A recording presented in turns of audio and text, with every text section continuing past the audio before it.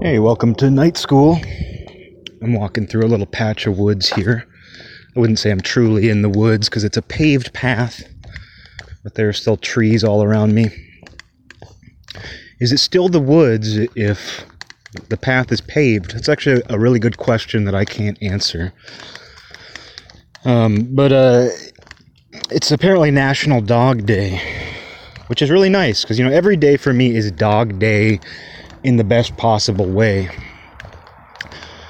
But getting a little reminder that it's National Dog Day and everybody's giving their dogs a little something extra makes me especially appreciative to be out here on a nice summer evening walking my wonderful little dog who I'm so grateful for. Grateful for him, and I'm grateful for my friends. I'm grateful to be able to strengthen friendships with friends, new and old. I'm just grateful to get along with people. I'm grateful for my neighbors, my family. And I understand it's not fun to listen to a gratitude list. It's a lot more fun probably to listen to me ramble on at 1 a.m. about my coworker who made garbage art out of bicycles and garbage bags. Maybe that's more entertaining when I talk shit, but I can't lose sight of the positive links in the chain. And I don't have too much more to say on that, but I just have to acknowledge that. Grateful to have the people I have, the dog I have. It is a great thing during a time where it's easy to focus on things that aren't so great. And to think that that's even putting a positive spin on what I'm talking about, because we all know what I mean. There are so many different examples of what I mean, of things that are not so great. And if that's a positive spin from me when I'm in a good mood, you can imagine how other people are talking about these things from every side, all different directions. But it's a good opportunity. I really see this as an opportunity, the best opportunity that we've ever had in our lifetime, to see what we are all about individually and together with the people we know. Because if you can strengthen your ties to people, if you can strengthen your friendships, the friendships that matter, not the circumstantial friendships, although, you shouldn't disregard those or do anything to weaken them. But if you can strengthen the relationships that matter to your friends, family, to your neighbors, if you can simply be a good neighbor right now, you're doing great work. And if you're able to form new relationships that matter during a time where there's these physical and mental roadblocks, I'm impressed. I'm impressed by that. I'm particularly happy that I've been able to form a very good rapport with my next door neighbors, and I think I've mentioned them on here before because I know that they are very different from me politically and socially. Not that I'm on the opposing side of the fence, but from a sign that they had out, a couple years ago, and from just what I know about them, talking to them and seeing them, I have a pretty good idea where they fall. I don't like to make assumptions, but some people make it fairly easy. But that said, it's not like I'm on the opposite side of the fence. I just know that I just know how divisive things are. And in having some of the views I have, or non-views for that matter, I know that if we were to sit down over dinner and dissect the world together, there might be some problems. And fortunately, neighbors don't need to do that. Neighbors don't need to sit down together and dissect the world over dinner. Dissecting the world over dinner. But I'm really happy that I've been able to establish a good rapport with them. I feel that's extremely important right now for them. I mean, they've displayed to me that they are conscientious, good neighbors, and I've done my best to do that for them. I mean, they asked me if they could store their garbage can and recycling bin on my property. It's an area I don't use, but there's an HOA, there's a covenant where you can't have your garbage can and recycling bin visible from the street. And they're hard about that. They draw a hard line about these things, and you can imagine how I feel about these covenants There's an old person who drives around the neighborhood looking for people's garbage cans, and if they can glimpse them, they do something about it. They send you a letter, a warning, all kinds of things. They'll do it about all kinds of things, but it is what it is. But, they asked if they could store their bins on my property, and I said, yeah. And I was happy to do a favor for them, and I'm not telling the podcast this because I'm such a great person for letting my neighbors store their bins on property, a part of my property that I don't even go to. But it made me feel good to do that for them, because that's the thing about favors is it feels good to give favors to people. And for me, I don't like necessarily receiving favors. I don't like to ask for help, but I do find that when someone needs my help and I can do something, especially if I don't even have to do anything, I think that's the thing, is if you can do something to help somebody without even lifting a finger of your own, it's almost the best case scenario. Because I thought about that situation later where they asked me that. They asked if they could store their bins on my property, and I thought about the kind of person who would, and this person exists, who would have responded no. And I thought about how that would have gone if I had said no. Or even gone through a song and dance about why I couldn't do it, or this or that. That'd be even worse in some ways than just directly telling them no. But there are so many people who have that sort of prison mentality where they're afraid to do a favor for somebody. And it's strange and awkward, when someone responds that way, but just something as simple as that can establish a good rapport with your neighbors. And if you ever do have an issue with them, when you've established that kind of rapport, it makes it easier, hopefully, to address it when you've laid the groundwork that you're a reasonable person. And, yeah, I guess it's funny. I'm very self-conscious of mentioning doing nice things for somebody, and I don't do that much. I don't do that much, but I do hesitate to mention it because you do end up feeling like that philanthropist who, receives an award for their philanthropy. It's like you're giving yourself this award when you give a neighbor 2 rolls of toilet paper because their order from Target didn't come yet. That award that you give yourself when you let people know. And sometimes that can come back to haunt you. I was in a failing relationship some years back,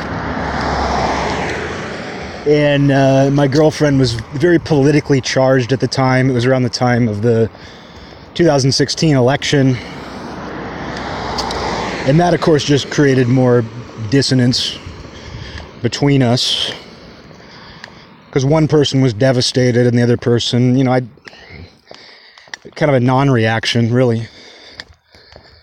And when you don't have a reaction to something like that, you can easily fall into the category of, you support Donald Trump. And it's like, don't put me in that category. Don't put my lack of hysteria into that category where I'm now supporting the thing that you are so hysterical about. But I wouldn't even care if someone did think that. I wouldn't care if someone did think that. It's not how I think, but I wouldn't care if they did. But anyway, it was a situation where, things were obviously falling apart, and I ended up donating some money. I had a decent job. I donated some money to an organization. Not an overtly political organization, but definitely an organization that has more support from one political party than the other, to say the least. And I really did it. I was sort of lying to myself, but I also knew what I was doing. Deep down, I knew what I was doing. And I really only did it so that I could tell my girlfriend that I had donated money to this organization, foolishly thinking that in telling her that, things would be okay. That would smooth out all that dissonance that we were both feeling. And sure enough, I did tell her. I said, I donated $70 to the blah organization. And And again, I mean, I gotta make clear, like, I didn't donate money to move on. I didn't donate money to an organization that had any overt political affiliation. But as I said, they're pretty much supported entirely by one party and opposed by the other. But anyway, I told her that. I told her I donated this money casually. I just slipped it in, and she didn't have it. She said, oh, well, I try to donate money to them all the time. Anytime I have extra money, I donate money to them.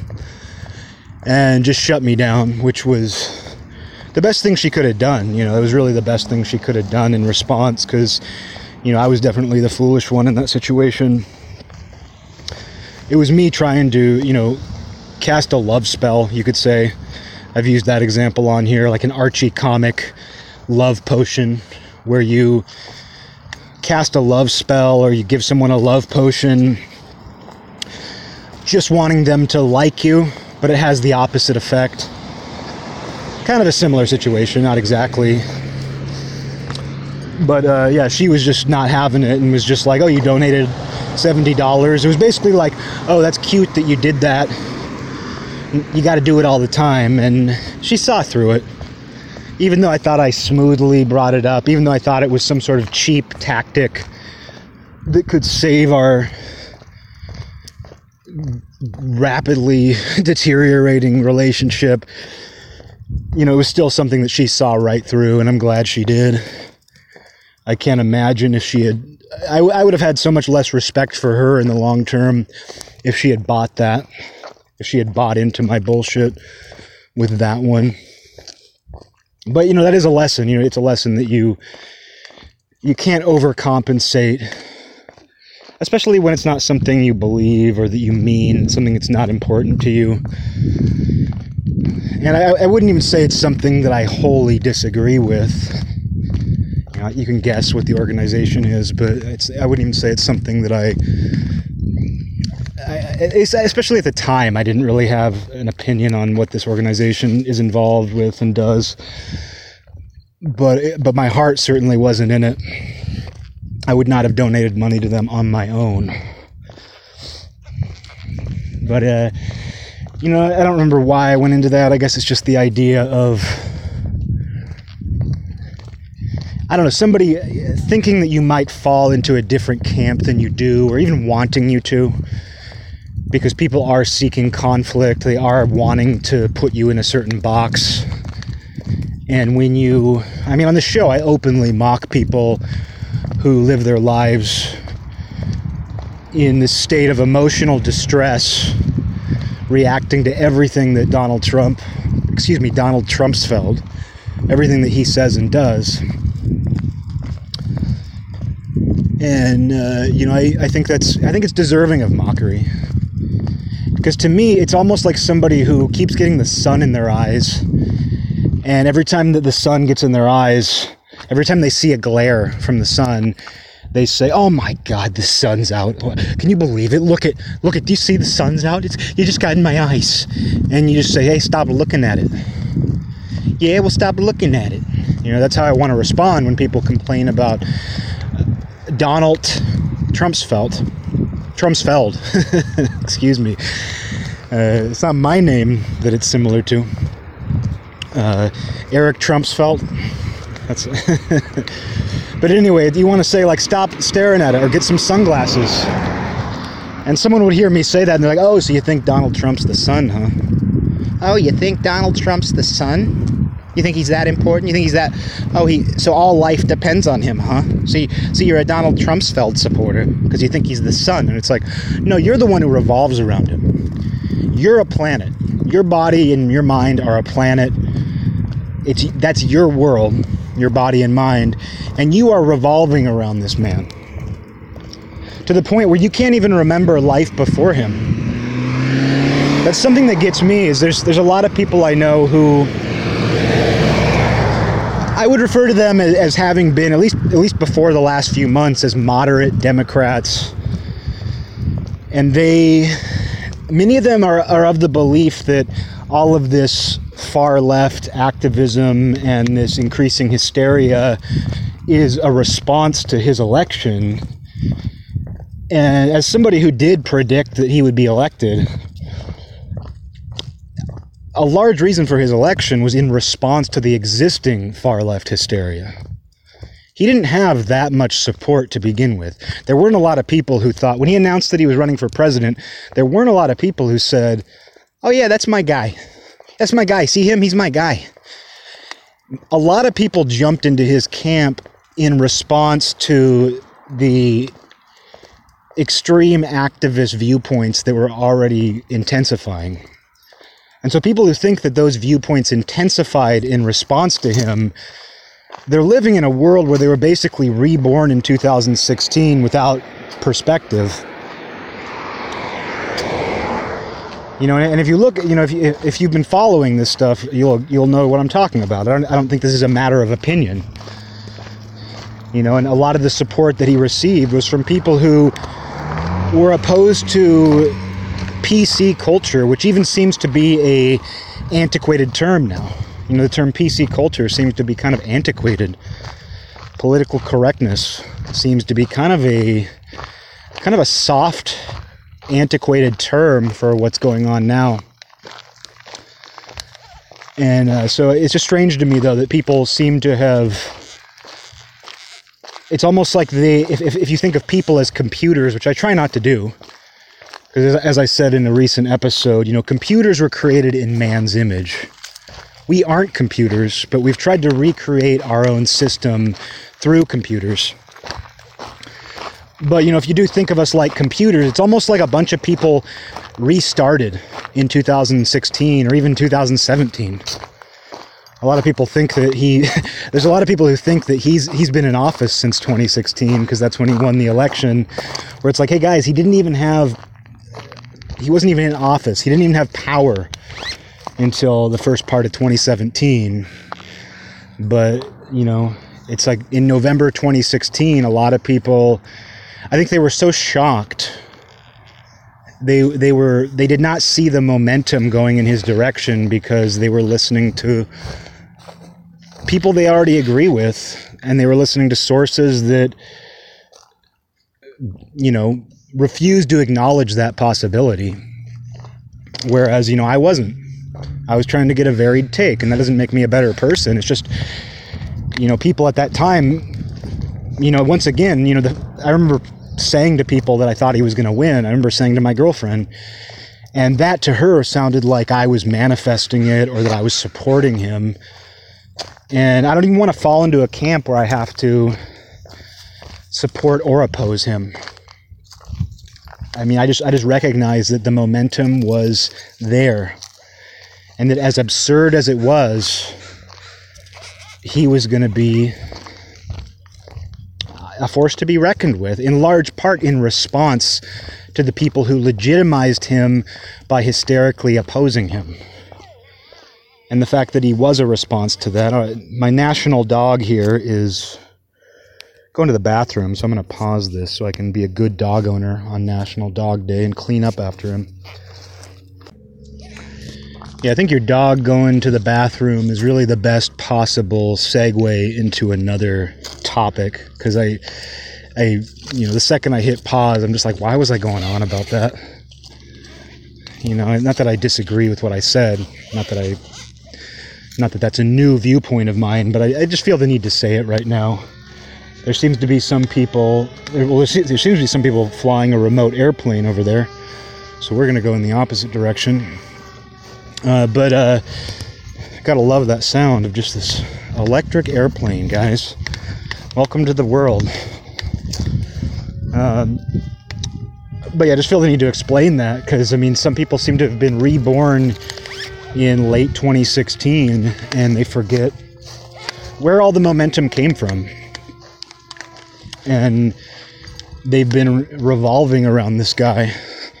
Their entire world revolves around waking up, getting upset at something he said or did, not understanding why other people aren't upset, getting upset at the people who aren't upset, or especially the people who agree with the guy. And we wonder why mental health was deteriorating before a pandemic and quarantine, before social isolation. You know, there's no mystery here. There's no mystery.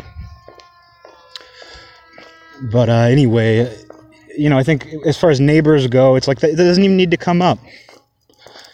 You know, that kind of thing doesn't even need to come up, because when you have a neighbor, you have a shared goal just right off the bat. If you're a decent person, it's one, not to disturb each other. It's to be respectful.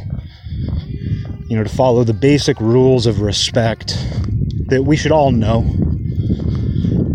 You know, yeah, if you're a teenager or you're, college aged and it's your first place by yourself where you can have your friends with no parents, you know, it's understandable that you want to party and that kind of stuff. But even then, that should be a lesson in how to respect your neighbor. But you do have this shared goal with your neighbors where it's like, I want to live in a peaceful and safe place. So right off the bat, you have a vision. Doesn't matter how you feel socially, politically, any of that.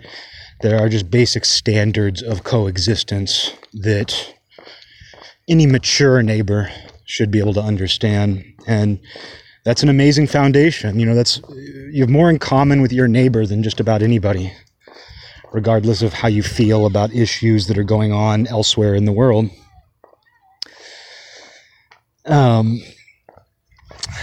Yeah, and things going on elsewhere in the world. I was thinking the other day, I have to remind myself sometimes that I'm a millennial. It's funny how that doesn't come up quite as much now that millennials aren't being criticized all the time. Maybe they are, but there was that phase where I hadn't even heard the term until it was, just all sorts of articles criticizing millennials, and I didn't know that I was one. I didn't know that I was anything. I mean, I knew I wasn't Generation X, but I didn't even know that I fell into the millennial category until all these articles came out some years back criticizing millennials. And I think those articles were aimed at people a couple years younger than me, which is why I didn't immediately identify with them. But, I wasn't afraid to be one. Initially I was like, I'm one of those. But then I just like, oh yeah, I guess I am. I guess if I have to give myself some sort of generational name, yeah, that's what I am. And now that I'm no longer hearing it, I want to identify with it even more. I think from now on, I'm going to start calling myself the main millennial. Hey, I'm the main millennial. Maybe that's going to be the name of my new show. It's going to be the name of my newspaper outlet, as well as my new podcast, The Main Millennial. Now I just want to own it. Now I want to own my generation. But, it was something I hadn't heard. But I was thinking recently about where some people are coming from. And there are people, who are my age, I would say, the people who are in my generation, as well as Generation X, who grew up with kind of this Who Wants to Be a Millionaire, like Regis Philbin on the TV wearing a dark blue suit with like a metallic teal tie. And we grew up like with this, high degree of comfort in our lives. The economy was good. Video games were rapidly improving. There was all kinds of media. There's the first years of the internet. There are all these pizzerias popping up with metallic decor. There's something about that era, the mid to late 90s, early 2000s, metallic decor. Where like if a pizzeria opened up the next town over with metallic decor, it was a real treat for you and your family to go there. And it kind of plays into the Who Wants to Be a Millionaire thing too, because like I said, it's like Regis Philbin on TV with his metallic dark blue suit and the metallic set. There was a lot of metallic sort of, we're entering the new millennium. That was the aesthetic. And I feel like, even though Bill Clinton didn't dress that way, I feel like the Democratic Party of the mid to late 90s and just Bill Clinton's whole look played into that as well. I see all of that stuff as this sort of, millennial, this is going to sound really lame, but this sort of millennial idealism where it's like we're heading into the future. Everything's comfortable. We're heading into the future, but it's not uncertain. It was like this certain future we were heading into. And so we embraced these sort of dark metallic tones. And like I said, I don't know what it is, but there were a lot of these pizzerias popping up with metallic decor. I just like saying metallic decor. It's like restaurants wanted to look like the set of Who Wants to Be a Millionaire. And what's funny about it, though, is, now we're back to the point where we're like, oh, no, checkered tablecloth, hole-in-the-wall pizzeria that's where you get pizza. Where do you get good pizza around here? I would love somebody with that accent. I would love it if somebody with a New York accent asked you where to find good pizza. What do you think is the best slice here? Someone like that who doesn't have an opinion about where to get good pizza. Someone with a New York accent who doesn't just tell you within 5 seconds of meeting you, you don't even know what pizza is around here. You wouldn't know good pizza if it fell out of the sky and landed on your face and stayed stuck to your face for hours. You wouldn't even know it. That seems to be the the standard. It's kind of like someone with a Southern accent who has no opinion on Southern food. Someone with a Southern accent who doesn't have an opinion on where to get the best grits. I don't even know where to get the best grits around here. That's the world I want to live in, where New Yorkers no longer have pizza preferences and Southerners no longer have taste in Southern cuisine. That to me is that's how we know that we're in utopia. Indifferent regional cuisine preferences. But anyway, back to my point before I was going on about that. There was just this sort of comfort or safety in, Democrat blue, Regis Philbin's dark blue suits, metallic decor on your TV and in your pizzeria. And I see where certain, what I would call moderate Democrats are still kind of seeking that. They're still seeking that, even though it's long gone now. And I don't even think we've gotten to the point where people are specifically nostalgic about it. I don't know that we've quite yet hit the nostalgia point for the early 2000s, for 1999 to like 2003. I don't know that we've quite made it there. And things might be so chaotic that we can't really focus on that. Because people did make it, people did find themselves nostalgic for, the mid-90s, in the last few years. These things seem to have a 20... Let's go, buddy. These things seem to have sort of a 20-year window where it takes about 20 years to reach peak nostalgia for a previous era. But I also have mentioned on this before how... Come on, buddy. Come on. Which way you want to go? This way? It takes about 20 years to, kind of reach that peak nostalgia for an era. And, but the internet has speeded that up because we were able to consume nostalgia at a much higher rate.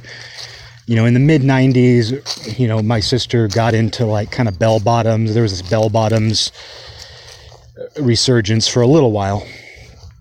And so there was this sort of like, if you were a teenager or in your early 20s, maybe in the mid to late 90s, there was this sort of 70s renaissance. It was pretty small. And, just kind of went onward from there. When in the first decade of the 2000s, the whole 80s nostalgia was in full bloom. Movie covers of 80s movies, people tried to recreate that. They tried to recreate those like a hot pink font over kind of a cheesy photo of people posing. I saw album covers where people were trying to recreate that. Production value in music, even though things had gone digital. And I think, digital production was just really getting rolling in the early, maybe by the mid 80s. I wouldn't even be able to tell you. I'm not a music production historian, but There was that obvious boom in 80s aesthetics, or attempts at it, in the first decade of the 2000s, and then, of course, the 2010s. People were getting into the 90s again. It's like time needs enough distance for us to appreciate eras that we were completely sick of by the time they ended, because that's usually how it works. We end up getting completely sick of the aesthetics in a given era, the way things look and sound, and then we want it back. But it takes a while. It can take like 20 years. I think the natural cycle might be about 20 years, but I do think the internet sort of messed that up. It oversaturated us in nostalgia, where the natural, the natural flow of it, the natural cycle was sped up, just like everything was, just like all information was sped up. So who even knows if we'll enter into that again? And then with the world the way it is, who knows how that'll all work? I do have to see this as sort of hopefully a mini Ragnarok. I don't want this to be a full-on apocalypse. I don't want that. But as a mini Ragnarok, I think new things need to grow. I think a lot of us who had invested a lot of ourselves into, for lack of a better word, art and creativity, kind of hit a dead end. And even if we still liked what some people were doing, things just didn't have a fresh feeling. And more was seeming like role play and LARPing. And maybe it always would have felt that way. Maybe it's something that every generation goes through, although I don't think so. Because if you look back, there were new things happening constantly, really. But it does feel like we kind of hit a dead end as far as that goes, and it might take something to completely disrupt the process, where we exhausted the last 50, 60 years of not just pop culture, but underground culture as well, where it's something that, you used to look at the underground, and even if something was stripped down and basic and primitive, it was still attempting and often succeeding at something new. And that, in my opinion, stopped happening. Maybe not entirely, but it slowed to a degree that, where it was just barely perceptible. And it became much more popular to go for some sort of retro look, to try to dress like Hellhammer and sound like Hellhammer, and be a crossover thrash band. Like, you were born in 1989, and you're wearing like a cap with the bill flipped up and high top sneakers, playing crossover thrash that 16-year-olds perfected before you were born. And not that that's a reason not to be into something or do something, but you can just see where people started to do this role play, where it's like, let me recreate this fashion and style of expression and music that, predates my birth, if not my just, if you were alive when this stuff was happening, you probably weren't aware of it. So we got to that point. And in all kinds of other ways too. Like I already mentioned how when, the 80s became popular again, how people were trying to recreate the aesthetics. They were trying to recreate this sort of, Miami colors, not to be confused with Miami Cola. I understand that the words, I think that's just the fact that I haven't had a Miami Cola for 2 or 3 weeks. I'm saying Miami colors, saying similar words. But it's that sort of, that sort of what I would call Miami colors, where it's like this South Beach sort of look, but gone through, the new wave sort of art filter. And people were trying to recreate that in the early 2000s, early mid 2000s maybe. And so it plays out, on all levels, both in the mainstream and the underground. So we did sort of hit this wall. And even if some things were happening, even if some things were fresh, not enough was. I would say not enough was fresh. And of course, getting older changes things for you too. getting into your late 20s and early 30s, and now here I am in my mid 30s. If you don't do things that you're supposed to do, and I don't mean supposed to as in, social pressure, societal pressure, but I mean, if you're not starting a family by the time you're in your early 30s, I think it's easy to start critiquing the world around you, or I think it's easy to start expecting the things that excited you when you were a kid to continue to excite you in the same way. Because you're starting to look at things that you may have rejected earlier. I mean, there's so many people who say, I'm never going to have kids. And I'm always amazed at the speed at which they suddenly have a family. They meet the right person, or, they get pregnant, their girlfriend or wife gets pregnant, and next thing you know, they have a family unit. And they're the person who was telling you how they're never going to do that. And I'm not saying that to be like, oh, look at these hypocrites. They said they were never going to have kids, and now look at them. I think it's awesome. Because like I said, that's what you're supposed to do. And all of the decent people I know who have done what I haven't done and might never do, which is start a family, I have so much enthusiasm for that. Not to the point where I'm like, can I come to your kid's birthday party? But just, from my place, because I know that is healthier. And just on a practical level, I want the people I like and respect to be the people who keep the earth populated. And so I have enthusiasm for that. I have enthusiasm for people who are in my age range, my peers, my friends. I have enthusiasm for them having kids. And I have friends where I don't think it would be a good idea. I have good friends where I think, it might not be a good idea if you had kids. But for the people who have kind of normalized or found a certain balance and now they have a family unit, I'm excited for them, because I think it will save them some grief. And it's like it's like for me personally, I had to grow away from expecting excitement from the things that excited me when I was younger, because they were making me more and more resentful. And I was already resentful about some of those things. I was already critical. Maybe I wasn't resentful, but I was already very critical of, let's say, art and music and some of the ways of thinking that go along with those activities, with those subcultures. And I hit a point where it wasn't even a choice, but it was just where my life led me, and I accepted it. I embraced it, but it's the spiritual path I've been on, which I won't go into because I go into it every episode. But for me, that's the family for me at this point. I think that feeling that people get by doing what they're supposed to do, which is to say, starting a family. And I'm not going to get into some sort of, evolution or, biological explanation for like, we're on this planet just to have sex and populate the earth and keep our gene pool going. As a spiritual person, I don't believe that. Not totally. I think that's part of the story. But I don't believe that, starting a family and keeping your genetic memory part of this whole system. I don't think that that's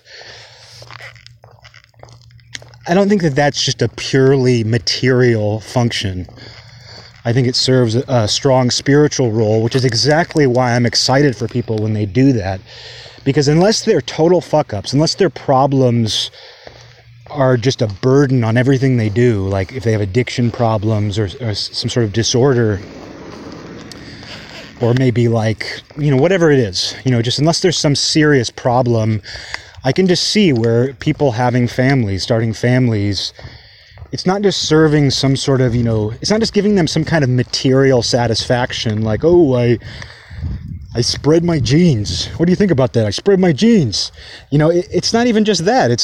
I see it giving them some sort of spiritual satisfaction, and it's going to sound crazy, but I relate to that on my own level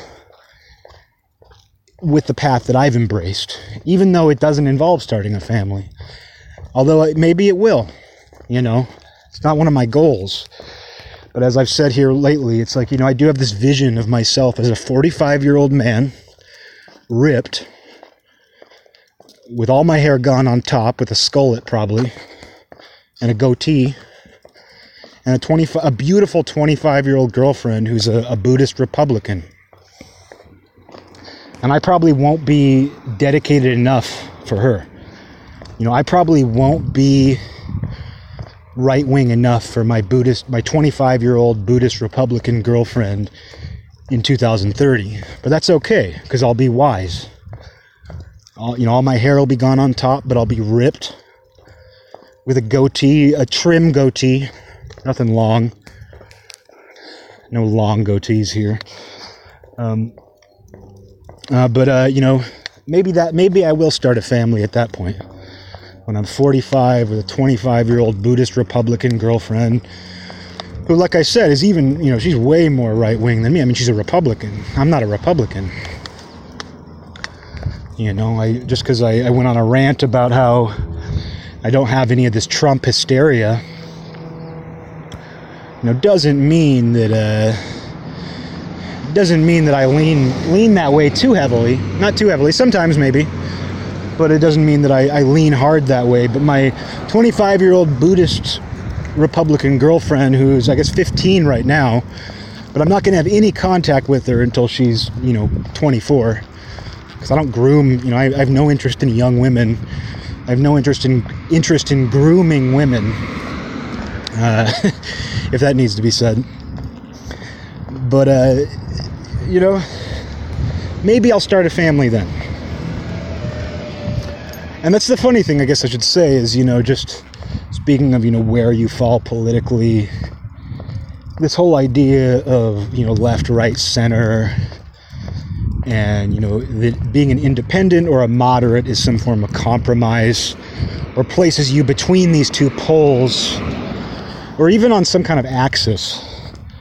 Just that way of thinking, to me, I've mentioned it before, but I don't think I've said this, which is that, you think about the world, you think about the Earth, with its North Pole and South Pole.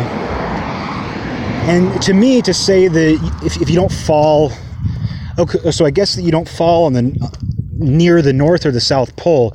Oh, so that means you're a centrist. When it comes to, your location on the Earth, if you're not on the North Pole or the South Pole, you must be a centrist. It implies that the whole three-dimensional Earth, it means that belonging somewhere on the whole three-dimensional Earth that isn't on the North or South Pole somehow makes you in the center. And yeah, I guess if your perspective is that, everything falls between the North and South Pole, and you never look elsewhere, and you see everything in relation to those two poles, yeah, maybe you do think that everything else is the center, but that's a pretty big three-dimensional center. And I wouldn't even limit it to the shape of the Earth.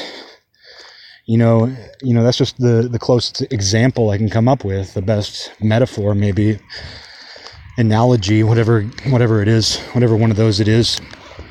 I would say it's, then you think about outside the Earth, where there's this whole universe. There's this whole, even just if you think about, space, even if you can't comprehend the whole universe and you're just going to limit it to space. Yeah, he is. Yeah. I always like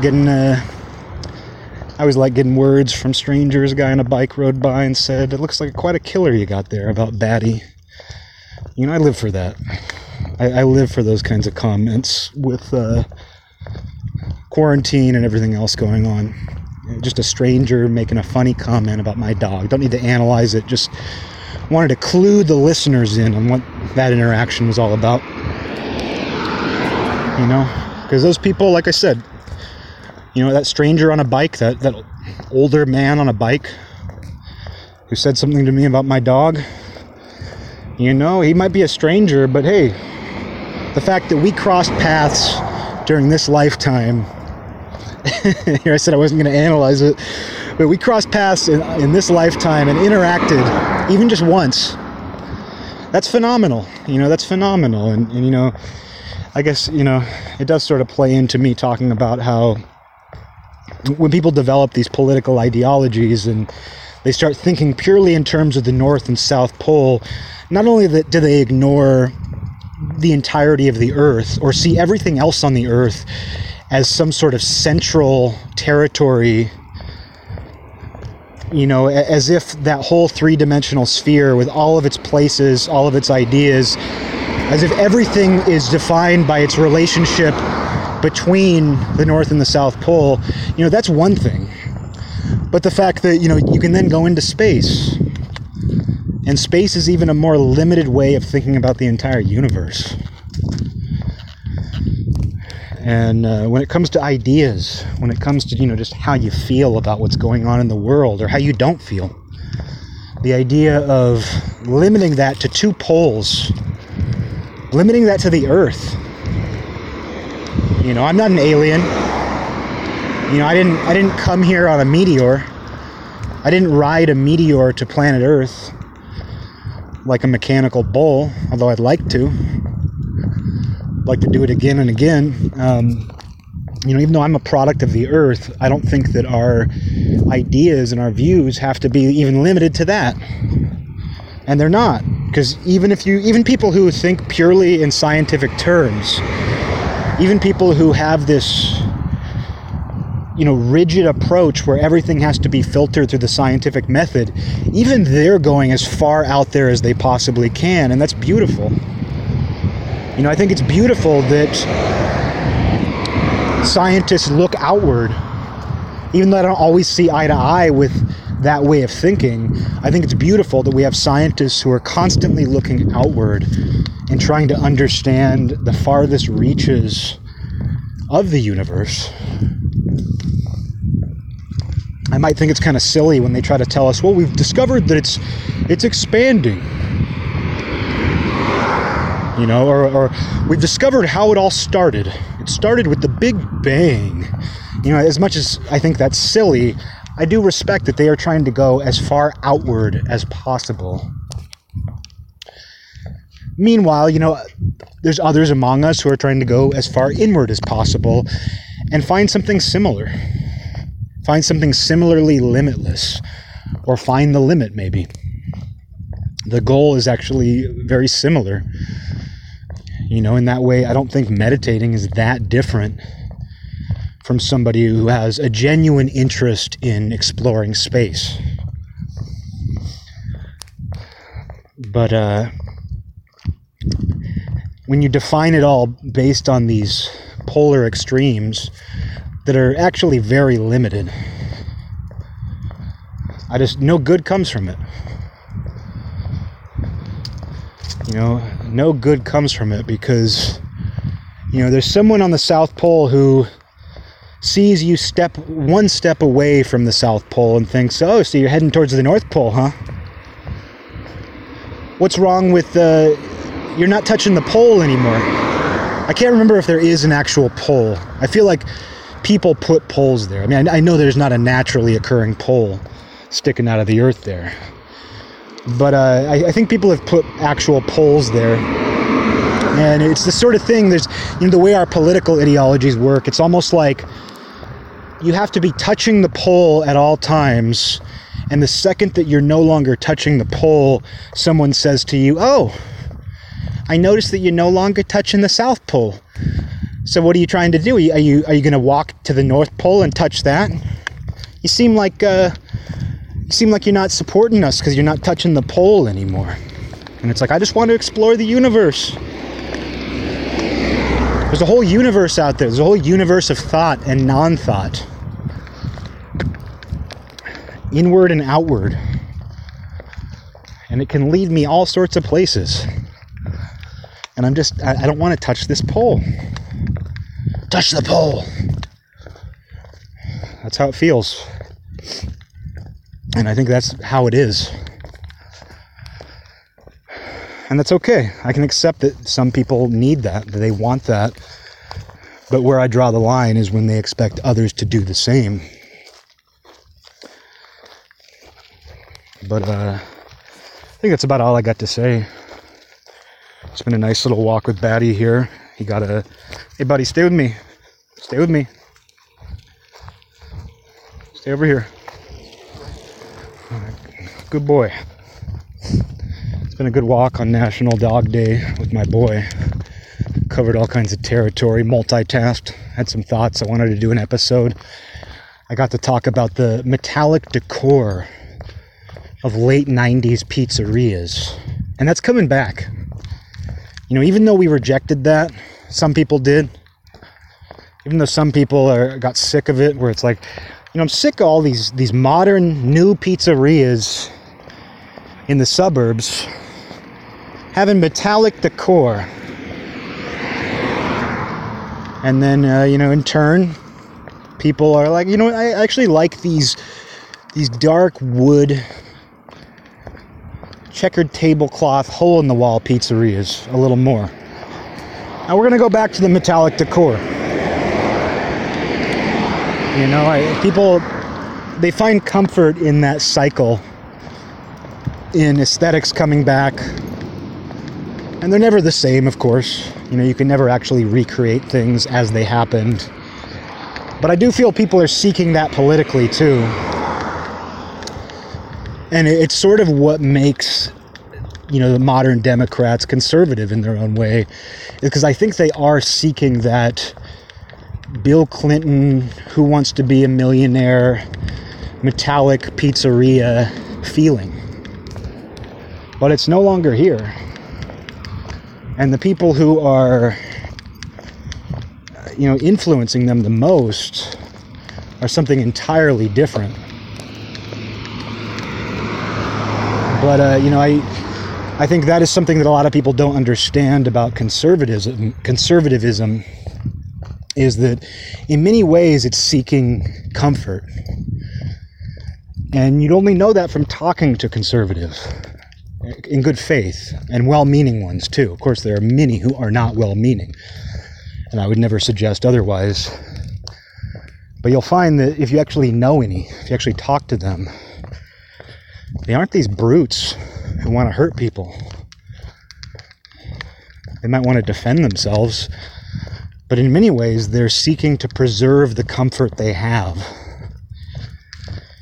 And I don't think they're necessarily trying to take it away from other people. And is it all, you know, do they see the world exactly as it is? No. Who does?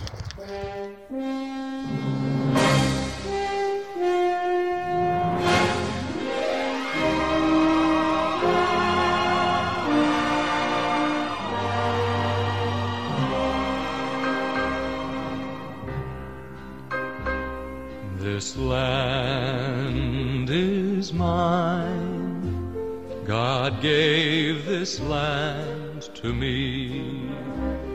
This brave, this golden land to me. And when the morning sun reveals her hills and plains, I see a land where children can